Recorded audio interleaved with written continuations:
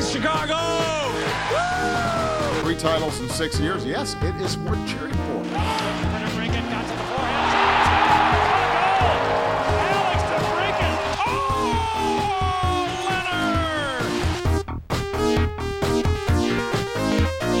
Welcome to another episode of Musings on Madison here on the Second City Hockey Podcast Network. I'm your host, Dave Melton, deputy editor and overall podcast editor and a bunch of other stuff here for SecondCityHockey.com. With me tonight, I've got my two usual line mates. First off, it is the analytics darling of Second City Hockey, Shepard Price. Hi, I'm also Dominique Kubalik, Calder finalist. Biggest fan. Okay, I thought you were just going to stop at you are Dominic Kubalik, which would be an interesting development. Just his biggest fan. You're just a big. That's fair. He had a really good season. Excited that he got nominated for the Calder. No chance in hell he's going to win, right? No chance at all. It's going to be one of the two defensemen. Yeah, exactly. The other voice with us tonight, our usual guy. He is Blackhawks team president Danny Wirtz's favorite account to follow on Twitter. It is Brandon Kane.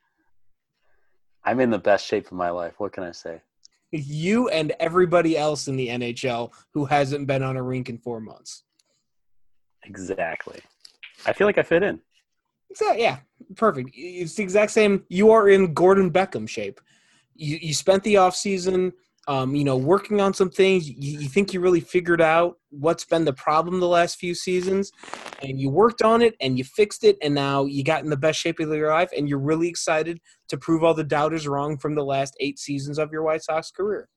I miss the false hope that was Gordon Beckham. I adored Gordon Beckham so much. His rookie season when he showed up and like the midpoint of the season and had like 30 doubles in the second half, and everybody just assumed he was going to be one of your middle infielders for the next decade.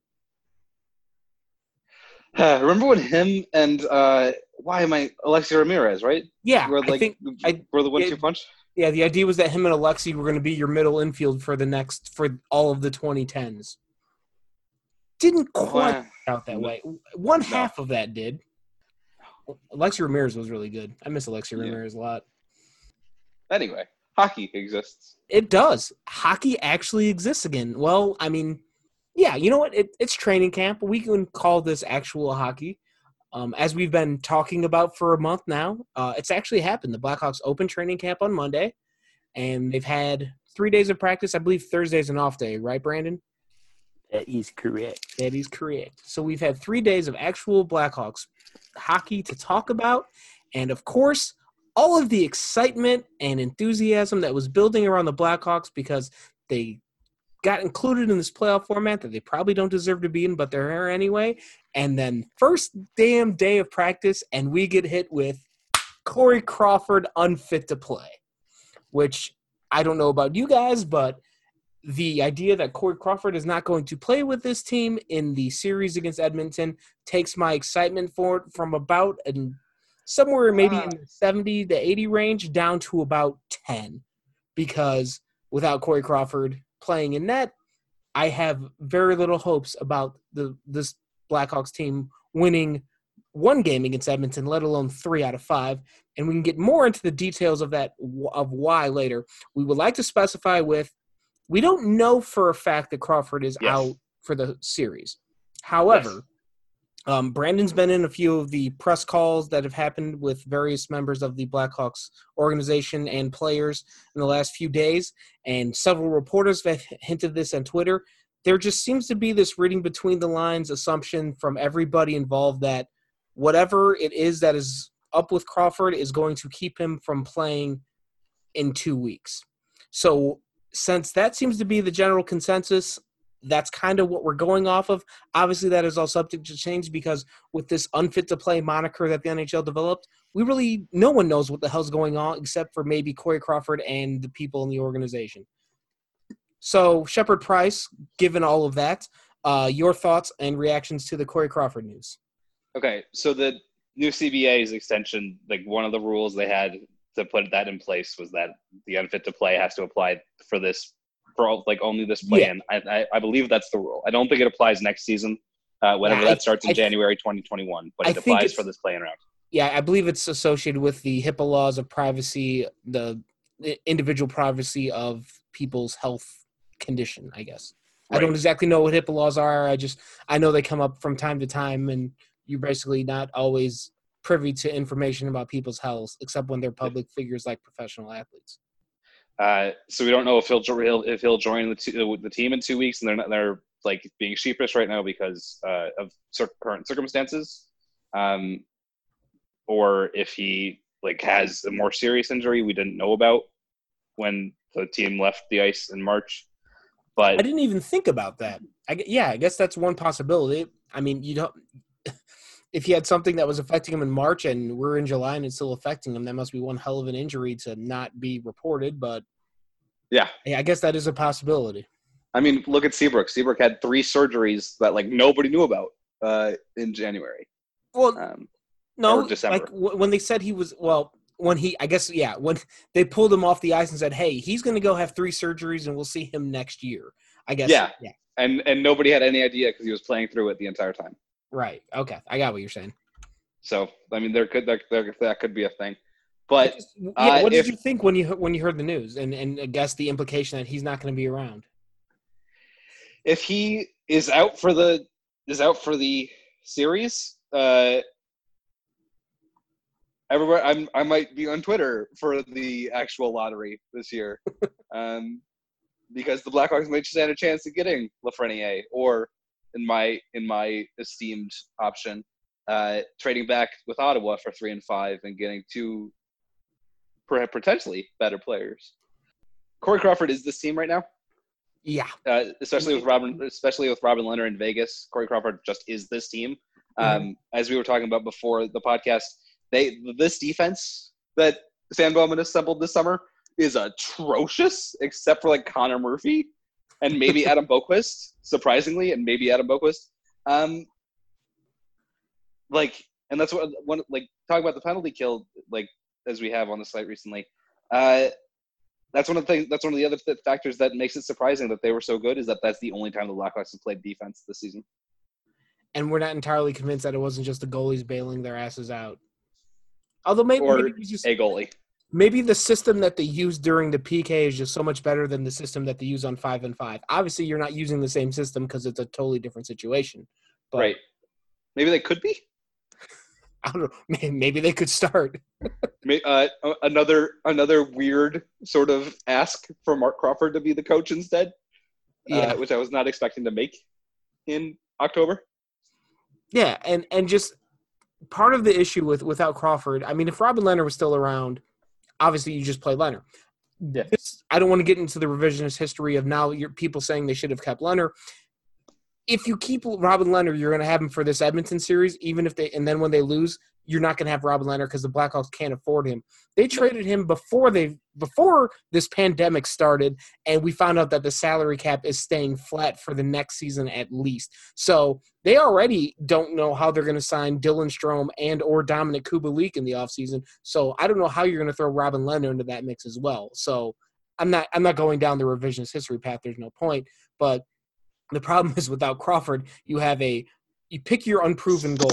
You have an unproven Colin Delia, an unproven Malcolm Subban, an unproven Kevin Lankinen, and Matt Tompkins is in the mix, but I feel like he's the longest of long shots. So, none of those names are going to inspire the confidence that Corey Crawford does, especially with how bad the defense has been in front of the goalies this season. Brandon, you've been awfully quiet. What do you think? So last week during the end of Phase 2 voluntary workouts, Seabrook was shown, and then there was like a day where there wasn't any news. I think I have that right. And then Keith was shown on Friday. And right as Keith was shown on Friday and there was no news about Crawford, I flipped through all the photos the team had and realized Crawford wasn't there. And I was like, well, he's not going to be there for at least the first week. But then after listening to these media calls and seeing the reaction from players and hearing it as they kind of tiptoe around the Crawford situation, it's a very I don't know, or I probably know, but I can't say situation. And it's the same thing with Colleton, where the first day he said unfit to play. Now he's changed his tune and said unfit to participate. Yeah, I did hear unfit to participate the other day. So that makes me think that maybe there is the silver lining that this is through the first week or week and a half of training camp. But then by the time August 1st comes, Crawford might be ready. Fingers but then crossed. But then Subban made it sound like today, like, hey, whatever, dude. Like, I'm the leader in the clubhouse, so to speak. Like, I got to take advantage of it. It would seem like just by the way the team was as when we last left them, with Subban being at the NHL level, he would be the front runner in the race. Although I feel like it's probably close to neck and neck between him and Colin Delia, because Subban hasn't ever really like grabbed anybody's attention with his performance in the last few seasons. And Shepard, we're going to come back to you to talk about Subban a little bit. But Colin Delia did play with the Blackhawks at the NHL level in the prior season, had some good moments, had some bad moments, what you'd expect out of a guy playing in his first season. But they're both 26 years old. They're both unproven at the NHL level. So I feel like it's probably down to those two guys. Lankinen might sneak into the conversation, and he did have the big run to the World Cup with Team Finland a few years ago, but I don't know if I'm going to I don't know how much confidence that's going to inspire, because there's the World Cup of hockey and then there's the NHL, and I think I don't have to tell you which one's more difficult to play goalie in, but so there is something. But before we go anywhere else, I just want to reiterate how important goaltending has been for the Blackhawks this season, how crucial Robin Lehner and Corey Crawford were to this team's success, because we were talking about this before we came on the air. I did a big article today. It's at secondcityhockey.com. There's a wonderful, wonderful Number Munchers themed logo designed on it that Brad Replinger, RIP, not really RIP, but our former colleague did. Yeah. I hope he's listening. He didn't die. But anyway, Brad designed for us, and it's got all these stats of detailing how bad the Blackhawks were. And if you just do straight like the percentages of all these metrics that they have in Natural Stat Trick, none of them are good. Like the highest the Hawks ranked is 18. If you go down to the rate column, so these are all the stats that I found, and these are all on basically a per 60-minute basis. So it's shot attempts against, goals against, expected goals against, scoring chances against, high danger chances against, and shots against. They are ranked 25th, 22nd, and then in these last four categories, they're the worst in the league.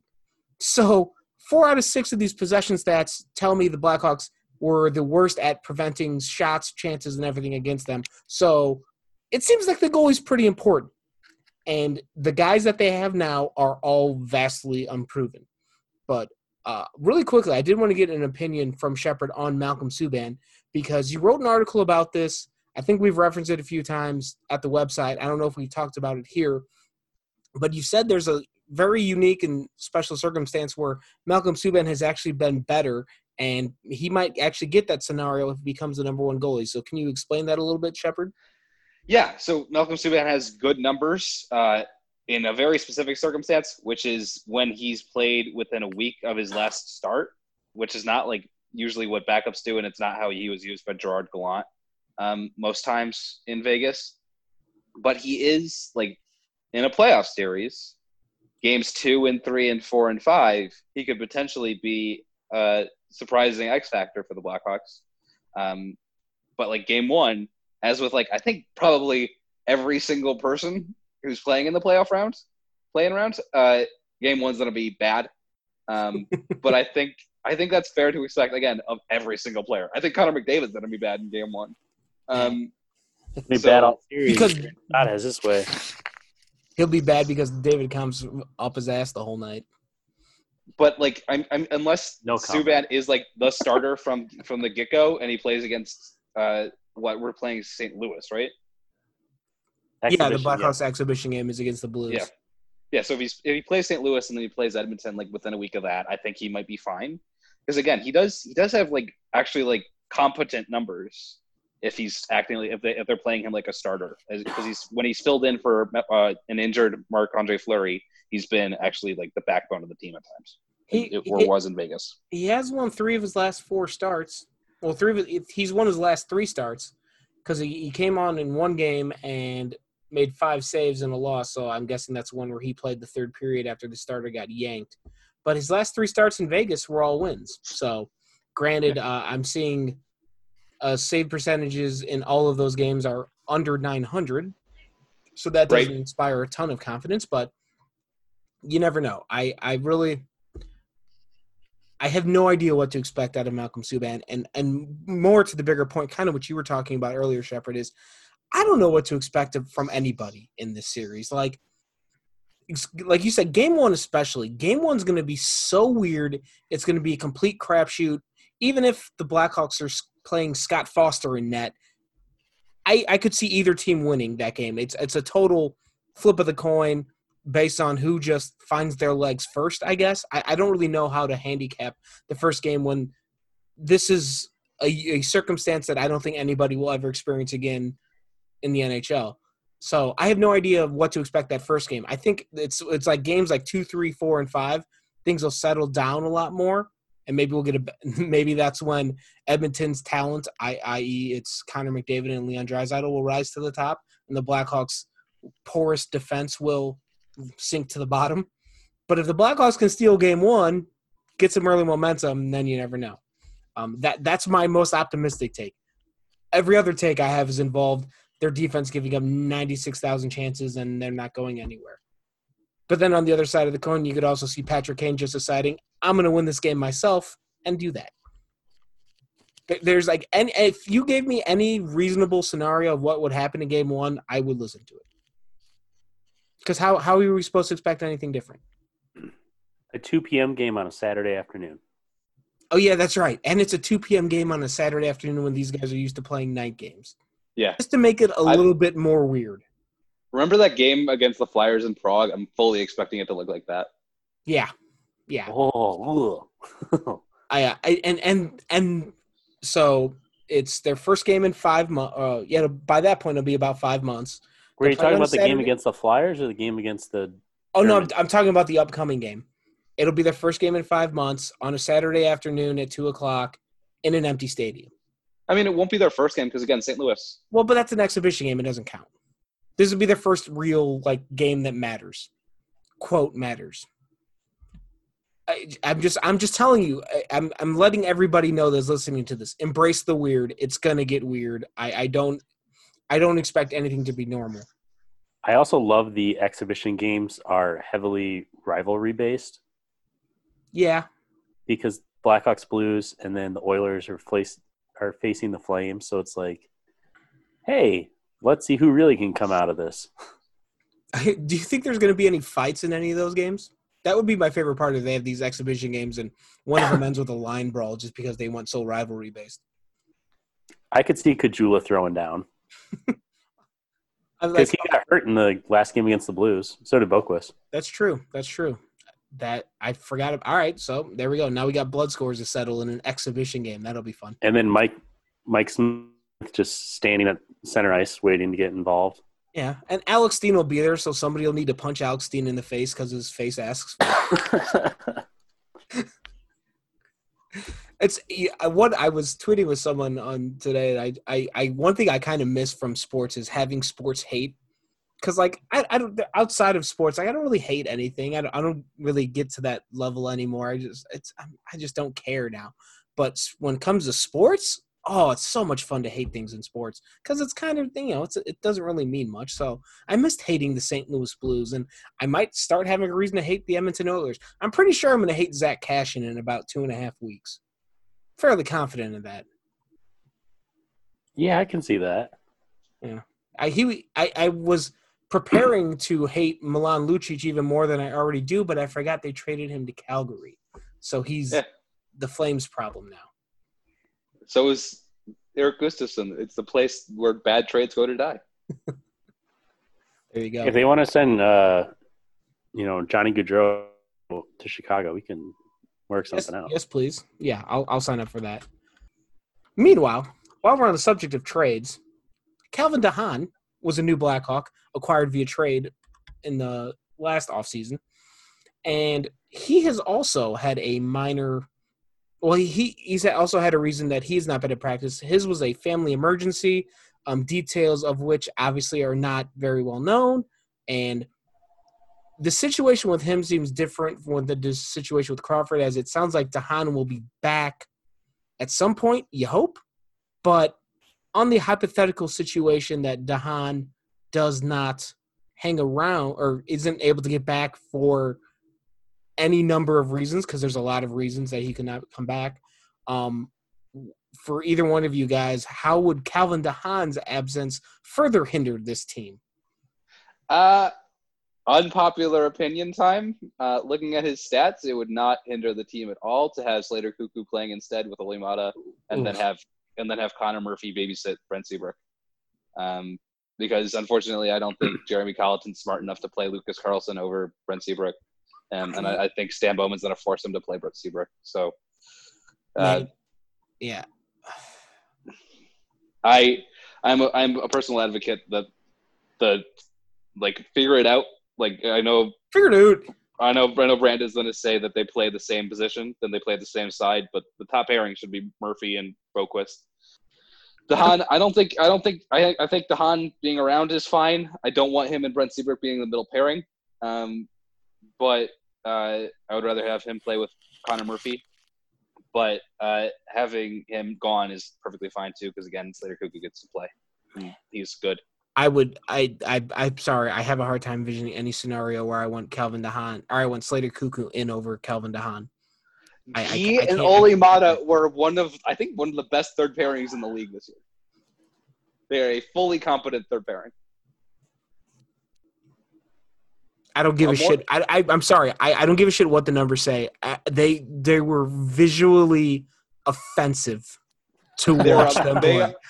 They are, to me, both analytically and in terms of the eye test. The holy eye test. So much better than DeHaan and Seabrook are as. Well, I don't think DeHaan and Seabrook should be together. That's a bad pairing. That you have one. Seabrook was a guy who needed surgery, so he couldn't move very well. And Calvin DeHaan's speed has never been his game. So why would you put those guys together? I didn't pay attention to this because I'm out of midseason form, so I haven't been obsessing over line pairings at practice. But I noticed the D pairing they had was Connor Murphy with Nicholas Bowden. That seems interesting because Connor Murphy's playing. I don't think we have any question about that. And so if he's practicing with Nicholas Bowden on his other side, I don't know if he's occupying the space that was vacated by DeHaan, and then when DeHaan comes back, he'll be back with Murphy. But that seemed like an interesting situation to me. Am I reading too much into this, Brandon? Yeah, because okay. Got my hopes up. Bowden was also with the taxi squad, so he was pulling double duty. Okay, never mind. So like all those. I'm just gonna edit this all out later. Okay. Not really. Go on, Brandon. I'm sorry. So yeah, Maatta and Cuckoo, and then they were flipped around, and Bowden was with Cuckoo the first day, and then the second day he was with Murphy. So yeah. Those two flip-flopped, but Bowden and Carlson are obviously much better skaters than. How many practices do we have to wait for before we can start getting upset about line pairings? I mean, depending on how much you give a shit, probably day one. I guess maybe we'll have to wait till the exhibition game. Or maybe next week. Maybe next week if there's like a consistent theme, a consistent line, top two. Well, the forward lines have stayed the same. Okay, so we'll figure out if we can start getting annoyed with those. I haven't. If they are staying the same, I'm annoyed with them because what do you mean? What do you mean? Dominique Kubalik and Jonathan Taves, the best player Taves has had on his wing since Marian Hossa. Dominique Kubalik's not playing there. What the hell is that? All right, there you go. Because Kajula fucks around. There we go. Now we're back in it. Dominique Kubalik is a first-line winger. I don't understand how there's an argument against that. I just don't like scored 30 goals, averaging 12 minutes a game. It's insane. Yeah, exactly. I don't know if I like having with no power play time really. I don't know if I like having Nylander on a line with Patrick Kane. I feel like you're wasting Patrick Kane's ability on Alex Nylander. Well, Nylander and Dylan Strome are pals. They Cool. play well together. So is Alex DeBrincat. Yeah, so Stroman to bring it. We can't have 4 guys on a line. No, but you could have Alex DeBrincat, Dylan Strome, and Patrick Kane on the line. Yeah, but you still need Nylander to have On the some fourth line. offensively gifted players on his line. Yeah, they have those on the taxi squad, don't they? Nope.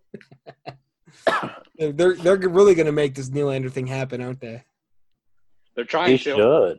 I want him to be good because it seems like It's all there. his brother's so good, and his dad was pretty good. His dad had a couple really, really good seasons. I think his best one was in Washington. But it's like you said, like it's all there. Like we gave you all the pieces to the puzzle. Just sit down, put it together, and it'll look really cool. I mean, like, but look at other brothers of great players because Brent Gretzky didn't do anything. Yeah, I guess there's got to be a Cooper Manning in every family.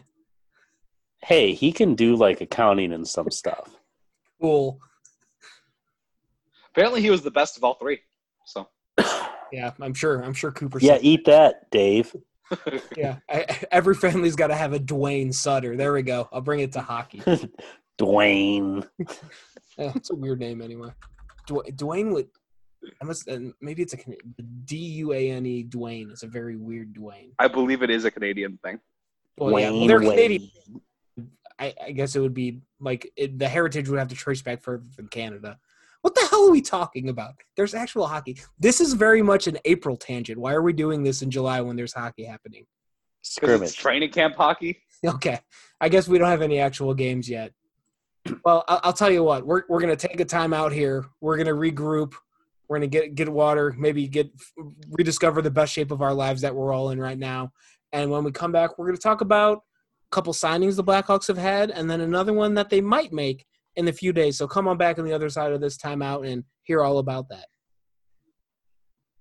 Hey everyone, a real quick PSA for this upcoming segment. We recorded this podcast on Wednesday night, and Thursday morning, as I'm editing it, the news broke that the Blackhawks officially signed Pia Suter to a 1-year deal.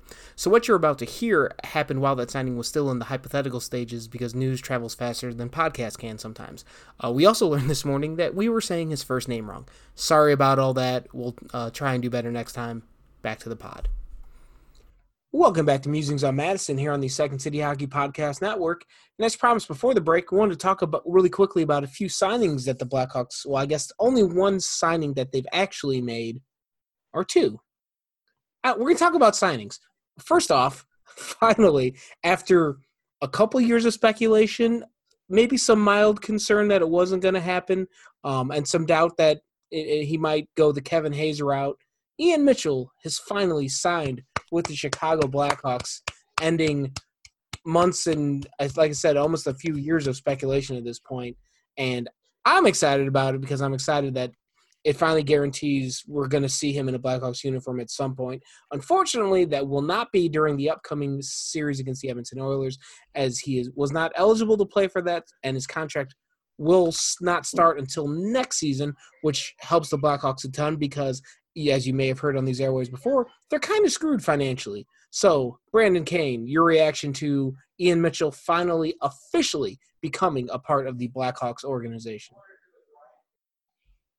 He said he was going to sign, and he did. That's Good all I night, got. everybody. He was – I will credit Ian Mitchell. Every time he was asked about it, he said, my intention is to sign. He never wavered from that commitment. So I think if the All Kevin your Hayes, speculation was stupid.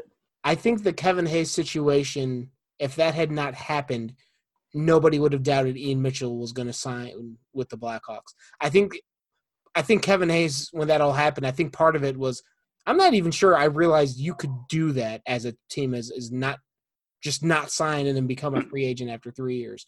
And obviously it tends to happen more with college players than players who are up in the juniors in Canada.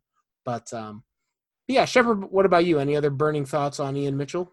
I think it's like the Dylan Sakura case where like Sakura the whole way was saying like I'm going to be a Blackhawk, I'm going to be a Blackhawk, and like he was a Blackhawk. I wish he was a better player so that he overshadowed Hayes, so that we'd have him more, because he is more recent, that he'd be like, yeah, okay, we have to trust these players. Because now we have two examples of that, and hopefully Ian Mitchell's a better player than Dylan Sakura unfortunately turned out to be. But I'm excited too about next year because I want to see who he plays with and if he plays the opposite side of Adam Boquist, so we can finally give Connor Murphy somebody to play with. There you go. I think it's trying to temper expectations, like because he came from the University of Denver, like there's like Cale Makar is the most recent player that's come from. He was at Denver, right? Cale Makar. I'm not an idiot. No, you are. He came no, from I am UMass. an idiot. Oh yeah, you're right. He was UMass Amherst, right? God damn it! I don't know where I was going, but There was a really good player who came from Denver. okay. Will Butcher, There you go. Okay. Troy Terry, And Will Butcher's like a third line power play specialist, if I remember correctly. for your New Jersey Devils. That's right. A team who we're told that some people think is not very good. But anyway. Unless you're Connor Carrick, then you're a saint. Okay. You're the nicest guy in the world. Okay. I love Connor Carrick. I'm glad we had the Connor Carrick discussion on this podcast. But anyway, back to Ian Mitchell. I think I'm trying to temper the expectation for him because he's been like he was not a number 7 overall pick. Like he was picked in the second round. He's been very, very good in college. So I don't want to diminish his abilities, but I don't want – I'm trying not to expect him to be Adam Boquist. That's the point I'm trying to make here. Like he's supposed to be a very good, solid, reliable player, like maybe work his way into the top 4. He may not walk in to be the number 1 defenseman that I don't know if anybody's putting those expectations on him, but there's been so much talk about Ian Mitchell for so long. It feels like there's some hype that can be built bigger than what he's actually supposed to be. I don't think he's ever been projected as like a Duncan Keith type, but if he just, middle of the pack, you can't all be number 1 defenseman. You got to have some 2, 3s, and 4s in there as well. So if Ian Mitchell can just be a top 4 guy, that's exactly what the Blackhawks need. He's like a smaller and better skater than Jacob Slavin. Yeah.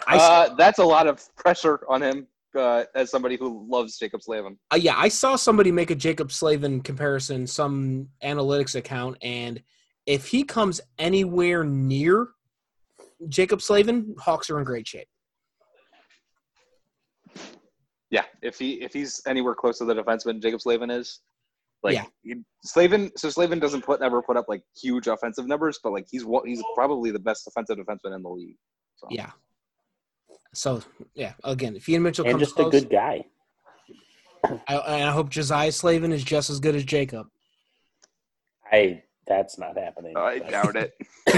What, 6th, 7th round pick? He may not quite. He's a 7th round pick. He's a tall kid. Well, good for him. Well, it works for some people. Well, living life at Colorado College with Havlin as the head coach. Oh yeah, that's right. Forgot about that. Hey, speaking of college players, the Blackhawks signed another guy last week.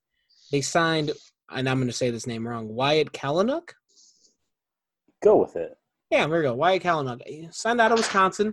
He was described, I saw a lot of Nick Leddy comparisons, which I'd take another Nick Leddy. Nick Leddy was a perfectly competent NHL defenseman, obviously more offensively oriented than defense, but there's nothing wrong with that because the Blackhawks could use defensemen who can skate and contribute on the offensive end of the ice. 23 years old, just finished up at Wisconsin. He's had at least 25 points in each of his last 3 seasons with Wisconsin. He was a 7th round pick of the Flyers in 2017 and never signed with Philadelphia, then came to the Blackhawks. Coach Tony Granato was coaching at Wisconsin, and and Granato used to coach with the Blackhawks. I forgot. There's like 19 Granatos, and they're all in hockey. But anyway, I don't know if Brandon Shepard, if you guys have any burning Wyatt Kalynuk thoughts, but I mean, not bad to add in. It can never hurt to add another guy to the pool. Worst case scenario, he helps Rockford, right? I see that's where he's going. Oh, you don't think he's got an NHL career? I mean, he might, but like right out of the chute. Oh yeah, I'm not suggesting he's going to walk in and become an NHL level player, but he's better than Chad Chris. All right, but Chad Chris has been with the organization for like 3 or 4 years and hasn't really done anything. So Chad Chris's career with the Blackhawks peaked during the day he was drafted, and he was like the smiley boy. wow, I didn't expect so much Chad Chris talk today. Chad Chris got passed by Dennis Gilbert. I think that's enough Chad Chris talk. I forget. And like Dennis Gilbert's another guy that I thought we might hear about or see him mentioned as a potential. I think there was guy. something that happened there because he was there for phase 2 workouts. You can't miss him in photos. Oh yeah, he's a very large individual. But yeah, like there's been like all the tweets from reporters talking about deep pairings and everything. Like he's like pretty much been taxi squad the entire time. Like no one. No, he's not even there. Oh, he's not even there? Right. He wasn't on the roster. Oh yeah, damn. Has anybody been asked about Dennis Gilbert? No. Well, what the hell, Brandon? What are you doing? Brandon, what are you doing? What are you doing, Brandon? We'll see. Okay. Yeah, work on your inside sources, would you? I'll see what I can do. Okay. I do know that Gilbert had the most how do I say this? Friday Night Lights-esque gym setup at home, where it was just like a bench, a bar, and a bunch of weights, and he was just throwing it around. Well, he's posted it one day on Instagram, and I was just like, "That's so Dennis Gilbert." Just be like, "Yeah, fuck it, I'm going in the garage and lifting weights." Like, it's just him. It's great. Like, hey, wake up the echoes. Yeah, just like, yep, this is me. Like, hey, he you know what? Doesn't give a shit, and it's so funny. Maybe that's just him. Maybe he's going to audition to be a linebacker for the Bears in the winter, whenever the NFL starts. Hey, maybe he talked to, I don't know, Zibikowski. Maybe became friends. I don't know. Maybe him and Tommy will go boxing somewhere. Anyway, again, we're taking off on another tangent down roads that making references to players only Brandon and I know as the Notre Dame fans on this podcast. But one other player that the Blackhawks are reportedly, quote, in the mix for, his name is Pius Suter. We've been Googling it to try and figure out how to pronounce that. We think we're saying it right. We might be wrong, but he is not related to former Blackhawk Gary Suter or current Minnesota Wild defenseman Ryan Suter. He's been playing in the Swiss League. He put up some very good numbers last season, numbers that you would say are Dominic Kubalik-esque because he's the leading scorer in the National League in Switzerland. And I think it was just this season. He was just the leading scorer this season because last season it was Dominic Kubalik, who then came to the Blackhawks. So they figured, why not go for another leading scorer from the Swiss National League? Brandon, do you know anything else about this guy? Or Shepard, either one of you guys? He looked good in Champions League games that I saw. And I know he was at least an invitee to training camps for the Senators and Islanders in 2017 and 2018, respectively. Yeah, so he's had like an eye on him from NHL teams in the past. Yeah, he played with the Guelph Storm in the OHL from 2013 to 2015, was invited to the Senators rookie camp of 2017, but didn't work out. He went back to Switzerland. He's been playing there ever since, and he'd been kind of quiet in that league, and then this year he just went off, and he's 24 years old, so still has plenty of hockey left in his legs, and he scored 30 goals with 23 assists. And last season, Kubalik had 25 goals and 32 assists, so right on par with what Kubalik did. It seemed like from what I was able to gather from the scouting reports and the video highlights, he seems like he has very good hockey sense, very much a right place, right time, always type of guy with the hands to finish when he gets there. So the Blackhawks, obviously, again, very much strapped by the salary cap. So anywhere they can find cheap talent that they can get on their roster that can produce at the NHL level, they will seek it out. And so signing guys like Wyatt Kalynuk or signing Ian Mitchell to a 3-year entry-level deal, or perhaps chasing after Pius Suter from Switzerland, this is all things the Blackhawks are going to have to do if they're going to survive the next couple of seasons with the salary cap not going anywhere and not getting a buyout so they can get out from under Brent Seabrook's contract. I'll just say this about Suter. I think he's what I expect Nicholas Nordgren to become, a recent Blackhawks draft. That sort of, like you said, right place, right time, sort of great hands, the ability to do things, to get things done sort of player.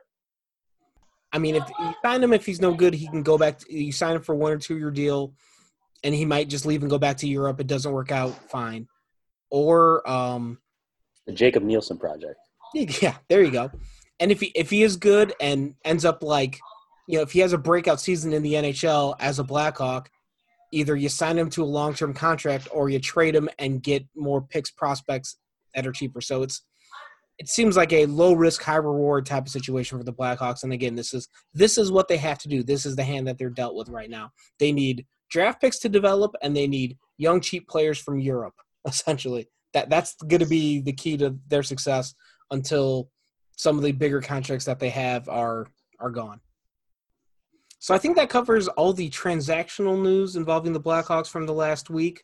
We talked about Crawford and that whole situation, and Calvin DeHaan. Andrew Shaw's probably not coming back for this season, and we don't know about the future. I don't know. Any other final thoughts about this whole thing? I don't know if you guys watched any of the scrimmage from the last day or two and had any burning thoughts on that. Brandon, have you seen anything from your virtual perch in the virtual press box that's been assembled? Kirby Dach looks like a 19-year-old boy who is filling out his frame and is a lot more confident than he was during the season. He said he worked out a lot, and that's pretty apparent. So I think this is a time where he's used to kind of reset things and been like, now I really can play in this league, and I'm going to show it. Because the 2 guys that were picked before me sure as hell didn't. Yeah, that's what I saw. A few people reference that in tweets to beat reporters that were then quote tweeted or responded to. But apparently Kirby Dach has looked different. What he looks like is a guy going from his rookie season into his second season. It just happens to still be his rookie season. So if that's the case, then, I'm here for it, because a significantly improved Kirby Dach makes the Blackhawks so much better. I mean, if Kirby Dach were to be play his way into the top 6 permanently, he's kind of fluctuated between the second or third line just based off how things work out. But if you get down the middle, Taves, Strome, and Dach as your top 3 centers, that's pretty damn good. There's a lot of teams that would not be able to match that. And the other thing with Dach is it's just like, it seems he just needs to finish plays. Like we saw that throughout the regular season where it was like, oh, there's a glimpse. Oh, there's another one. Oh, if he just finished that, just imagine what that would do for his confidence. And if he gets that against the Oilers, I feel like it'd be something special to watch.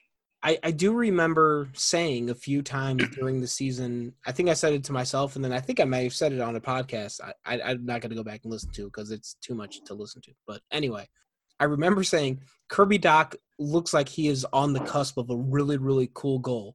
Like if you remember, this was we're going in the Wayback Machine. Shepard, you might have been in high school when this happened. When Jonathan Taves scored his second career goal, it was the highlight one against the Colorado Avalanche that everybody references.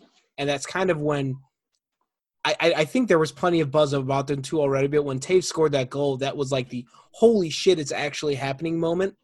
If Kirby Dach gets a goal like that against the Oilers, I'm not saying he's going to turn into Jonathan Taves, but a confident 19-year-old can do a lot of things. Especially with that hair. Yeah. He couldn't get a haircut at some point during quarantine. I guess his mom doesn't cut hair. I mean, we were talking about this before we came on the air. That's the weirdest part is this kid's a professional athlete. He's a millionaire. Well, he's probably not a millionaire yet because his entry-level deal is not in the millions. But he's making a lot of money. But he's 19 years old and still living at home with his parents. He just happens to be a professional athlete. I think that realization just kind of crystallizes – yeah, he's still very much a young person. I mean, you would look at my hair too and say he couldn't have gotten a haircut in the last 4 months, because no, I couldn't. Hey, he was too busy working out. He's too busy working on his game. He was too focused to even get a haircut. That's what we're gonna tell ourselves. Well, we're talking about Kirby Doc's hair, so I think it's time to get the fuck away from this episode of Musings on That. Any final thoughts, gentlemen? Sweet potato fries are the best fries. I disagree. Can confirm. Okay, maybe, but fries are inferior to onion rings. Ooh, nope. No, that's the correct opinion. Onion rings are superior is the correct opinion. No. I mean, onion rings are good. The only time I really like onion rings is when there's one or two in the bottom of my bag at Burger King. On accident. When I ordered fries. The only good fry is a Portillo's cheese fry. And that's how it is. No. Yeah. There's so many good fries. I have a hard time finding a bad French fry. I have a hard time finding a good one. Oh, God, Shepard, what is... I can't even talk to this kid anymore. Oh, and now I'm going to burst your bubble. I was in junior high school when Jonathan Taylor scored his second career goal. I was in college. Christ. Oh. Oh. Yeah, we're going to need to end this episode. I'm going to virtually stab Shepard for making me feel old. I've been listening to the I'm Fat podcast for the last week. They're so correct in so many things, and there's so many things that make me think about food that I didn't realize myself. So this is a totally unsolicited thing. I just want to tell you people, if you are really a big fan of food, go listen to that podcast. Jay Zawoski does it, who everyone in the Chicago area probably knows from his work with The Score. Rick Camp, another Score producer, is on there with it. They talk about food all the time. It's great. And actually, I'm going to submit Shepard's recommendation about, or his insane comment about bad French fries or whatever the hell. We'll figure out exactly what I'm going to submit it to that show and see what they say about it. So, because they're the experts at this point. We'll let them decide and we'll report back. So I think that'll do it for this episode. Thank you so much for listening to this very wacky and random episode of Musings on Madison. But hey, we're getting closer to actual hockey, so maybe we'll talk more about hockey in the upcoming weeks. So come on back the next few weeks as we continue previewing the upcoming, hopefully, series between the Edmonton Oilers and the Chicago Blackhawks. Stay tuned to SecondCityHockey.com, where we'll have plenty more content coming up over the next days and weeks as we're getting ready for these games as well. Follow us on Twitter, rate us, subscribe us, wherever you find your podcast. If you want to leave us a 5-star review on iTunes, that would be really great. That really would help us out a lot. And I think that'll do it. For Brandon, for Shepard, I'm Dave. Thanks so much for listening. Everybody stay safe. Wear your goddamn masks so we don't have to go back to phase 2 or phase 3 or whatever. Do all that and go Hawks. Da, da, da, da, da, da, da, da, da, da.